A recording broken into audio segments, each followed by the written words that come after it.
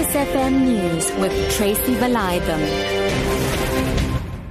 Good afternoon. Police have confirmed that the officer who was wounded in a shooting in Dobsonville, Soweto this afternoon has died. He was gunned down with a colleague who died on the scene. The two were shot by suspected gang members.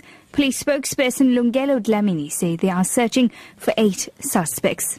Meanwhile, National Police Commissioner Ria Pieka has conceded that police have to find a new approach to fight rhino poaching. She was part of the police management that appeared before Parliament's Oversight Committee. Committee members have criticised the SAPS for not using technology to combat rhino poaching in the Kruger National Park.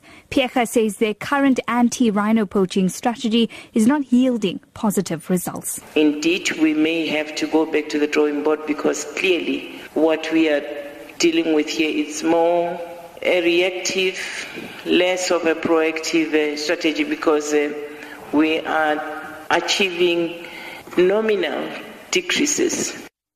Meanwhile, more than 390 rhino have been poached in the first 6 months of this year. Moving on this afternoon, another statue has been defaced at the corner of Alexander Road and Aleph Streets in King Williamstown in the Eastern Cape. This comes after the defacing of the Queen Victoria statue in Maclean Square and the War Memorial in the Market Street yesterday. Police spokesperson Sipokazi Mawisa says they are aware of the incidents and cases have been opened. A case of malicious damage to property was opened after police were informed about the statue at Maclean Square that was spray painted at King Williamstown. But police now are investigating that case. There are allegations that there is also a statue at Alexander Road that has been spray painted, but the police will inform the municipality so that they can open a case.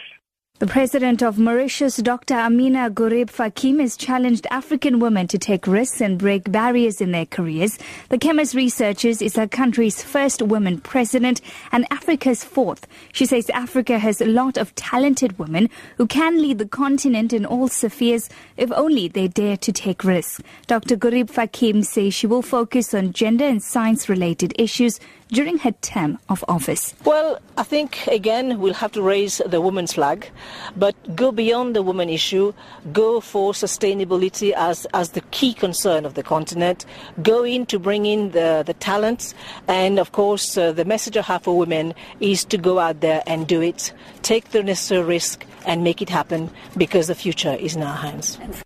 Government says it's currently studying the contents of an international criminal court order requesting for an explanation for the failure to arrest Sudanese President Omar al-Bashir.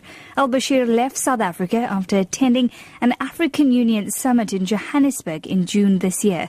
The ICC has given the South African government until October the 5th to submit a response. International Relations Deputy Minister Noma India Mfeketo. We are aware of the letter that ICC wrote, and it's still being studied, and definitely at some stage we'll determine the next course of action, and I'm sure the relevant departments would be doing that.